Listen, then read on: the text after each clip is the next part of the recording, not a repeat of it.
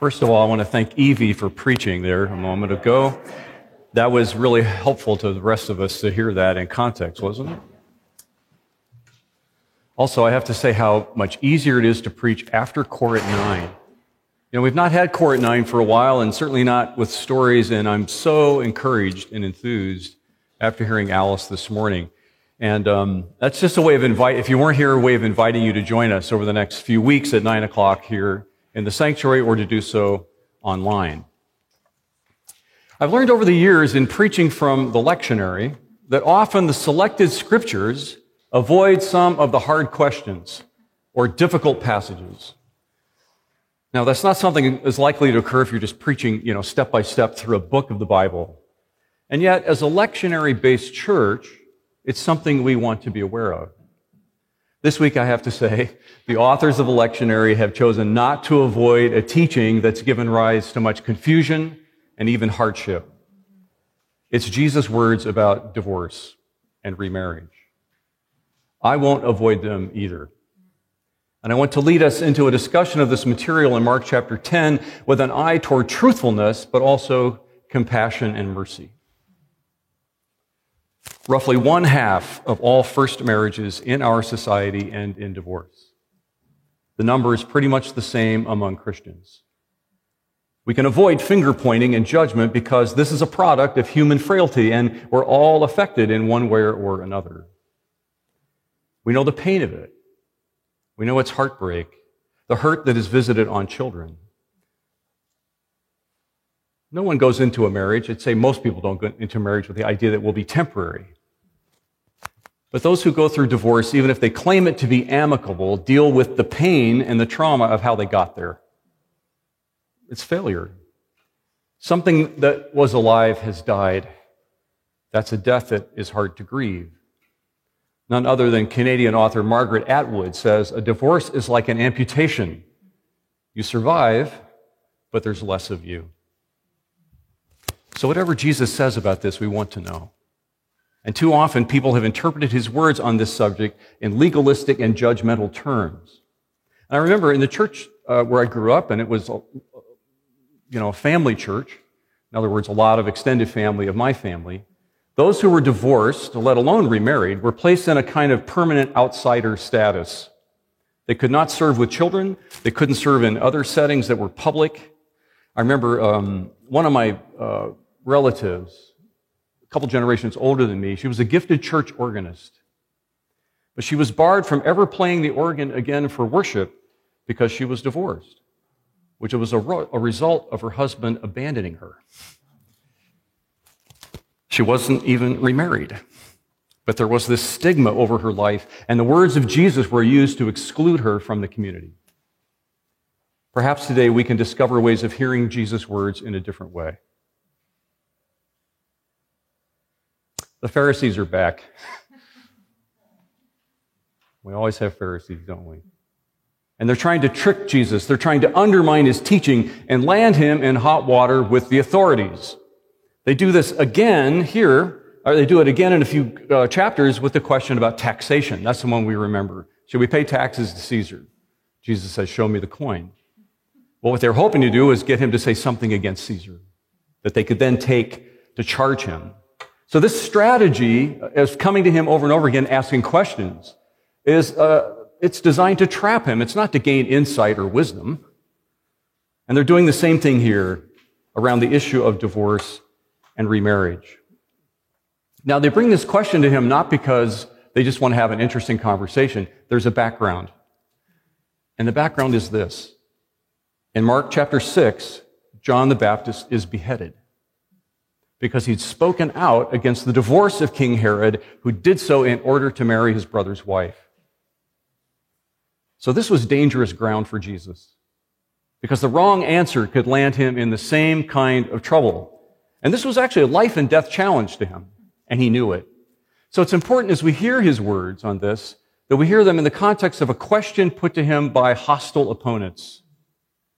This isn't like a full teaching that he's unveiling to us about this particular subject.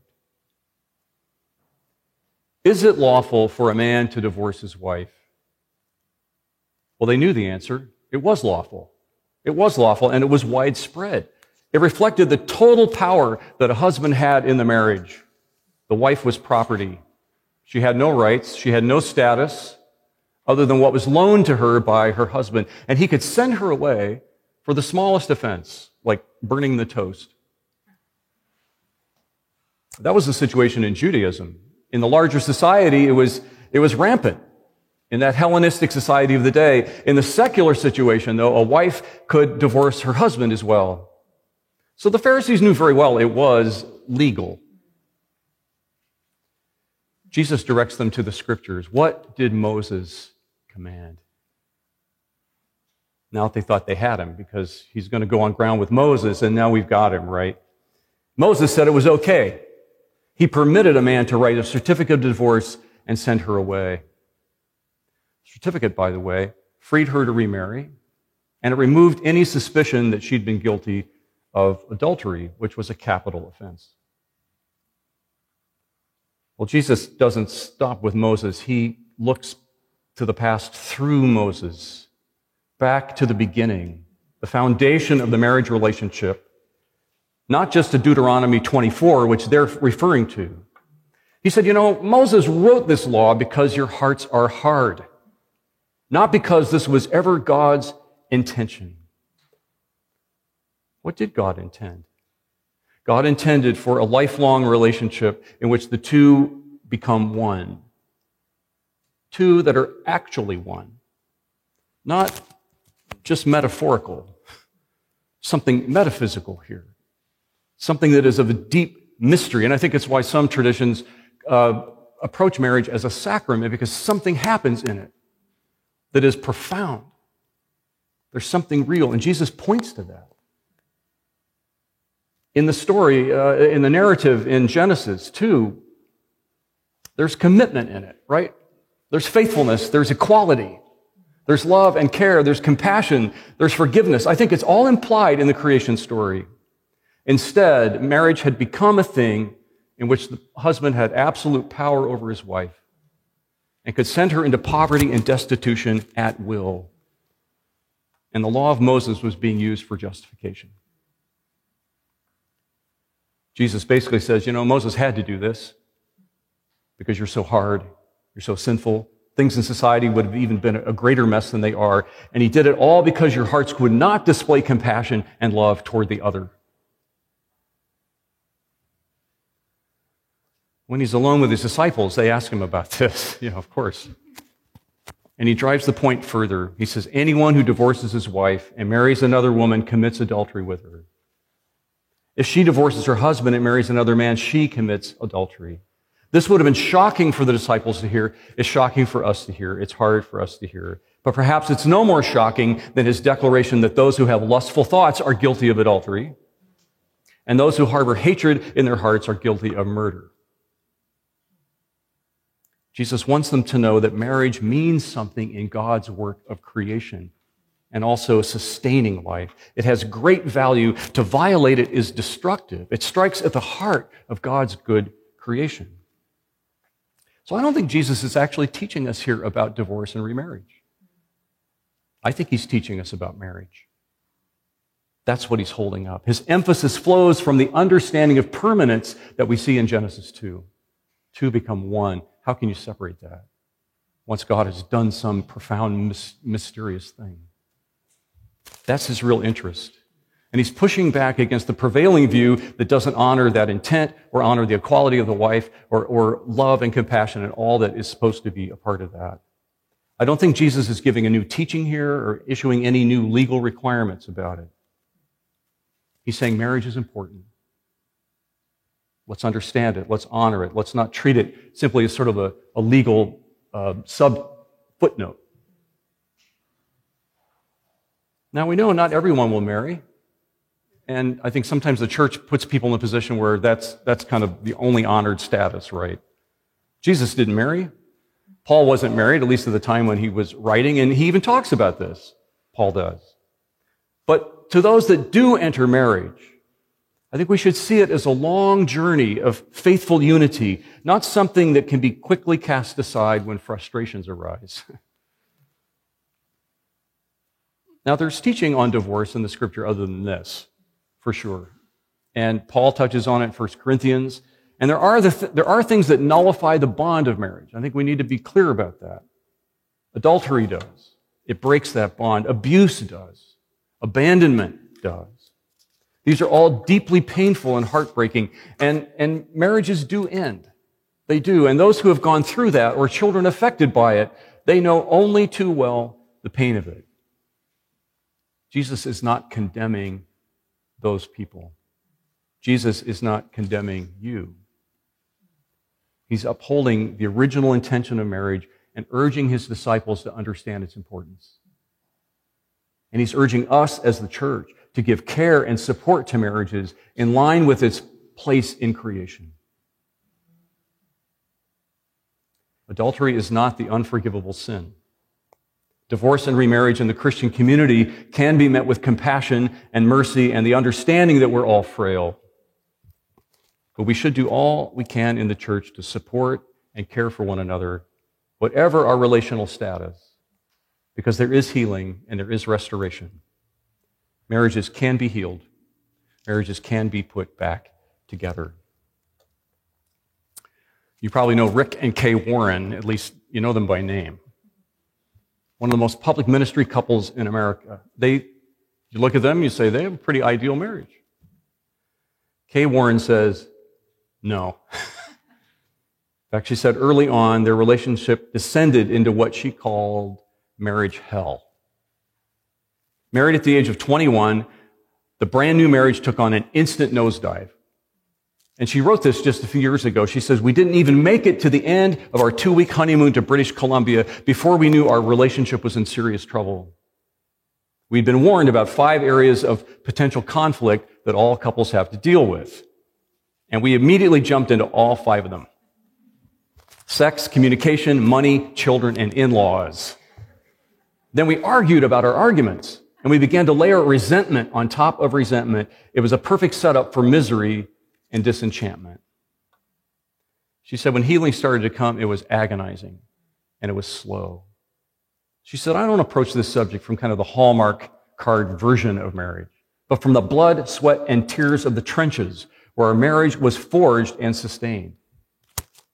I know what it's like to choose to build our relationship, to seek marriage counseling again and again, to allow our small group and our family into the struggle, to determine one more time to say, let's start over. Please forgive me. I was wrong, and I forgive you. She said, I know what it's like to admit that my way isn't the only way to see the world, and to try to imagine what it's like to be on the other side of me, to choose to focus on what is good and right and honorable in my husband instead of what drives me crazy, to turn attraction to another man into attraction to my husband.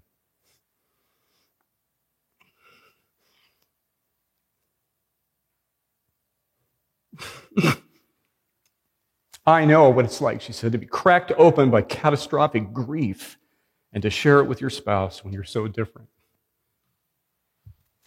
Each of us is not who the other was looking for, but each of us is who the other desperately needed to become the person we each are today.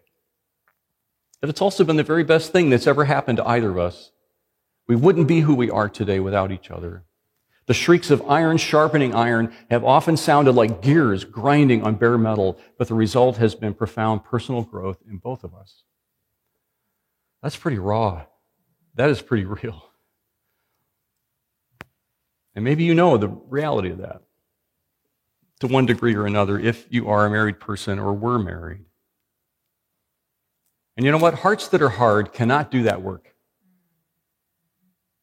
That's what Jesus pointed to the Pharisees. You don't even get it. Your hearts are hard. You can't even see the work that needs to be done. It requires the willingness to be broken open and made new.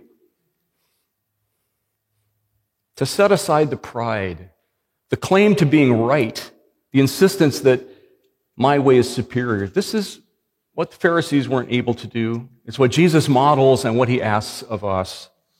And not just in marriage, but in all of our relationships. I really, Stephanie and I do not share notes beforehand. But she said something really profound, and I appreciate it, and it just fits right into where we are. And she says, let's learn to see with God's eyes the other. We are made in God's image, all of us made in the image of God, worthy of honor, worthy of care. And we're living in a time where we're divided by issues, and we're divided by some of it's silly, some of it's diabolical. And we begin to see other people as enemies. We begin to see those that we set ourselves against. Maybe it's a spouse, but maybe it's somebody here in the church, maybe it's a neighbor, maybe it's somebody that we don't even know that well in politics or other places. But any time that policies or positions or points of doctrinal precision are more important than people, those made in God's image, then we know we're in danger of operating out of a hardened heart. When we can operate with love and compassion and forgiveness towards others, whether that is our spouse or someone else, even our enemies, as Jesus said, then we make reconciliation possible, and we catch glimpses of God's kingdom among us. There's a story of a couple that went to see a pastor because they just weren't getting along, and they decided to end their marriage. And they knew the pastor would give them affirmation, right? Because it's not working out, we don't have feelings for each other anymore, and so they went to the pastor, and they just wanted him to say, give the blessing, and say, yeah, you've come to the end, you probably should do that.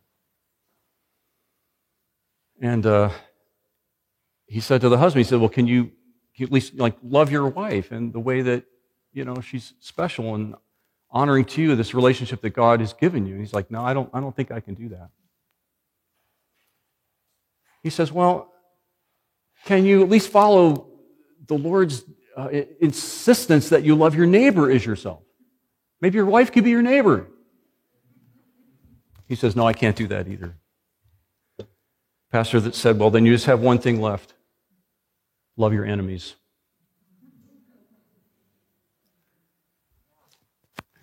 I think it's actually, partly anyway, this concern with hardened hearts that links our episodes.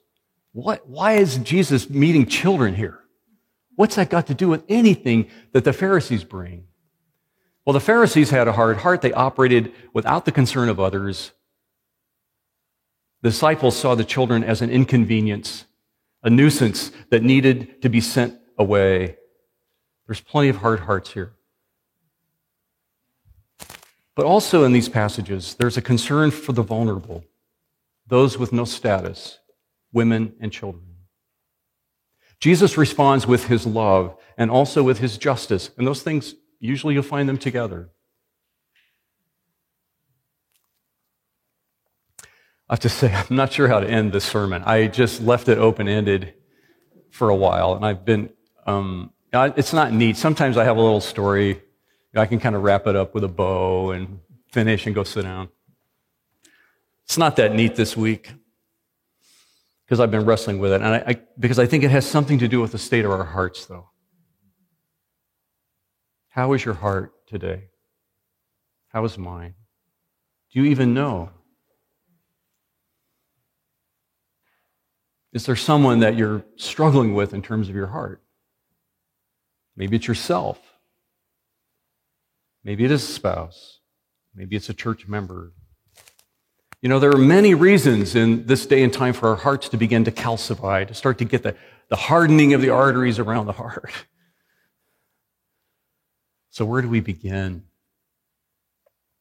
Well, I think one of the things that we do is we pray. We really pray. We say, Lord, what is my heart? What do you see? What does it look like to you? What am I missing? And then we begin to pray for those that particularly we struggle with. Maybe all we can do is say, Lord, help me to pray for them. I really can't pray for them, but I want you to help me to do that. Help me to see them like you see them. Help me to pray good things for them. And then over time, maybe to actually be able to come to pray good things.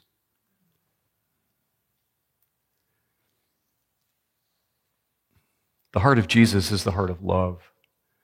And it's a heart that it's tender, right? It's open. It's risky. The hardened heart is some other thing, but it's not the safe heart of the Father.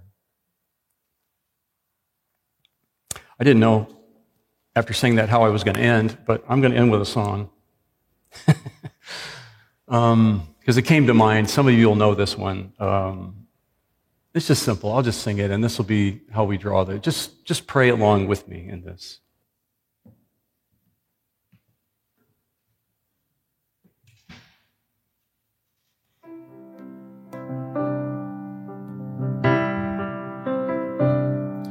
My eyes are dry.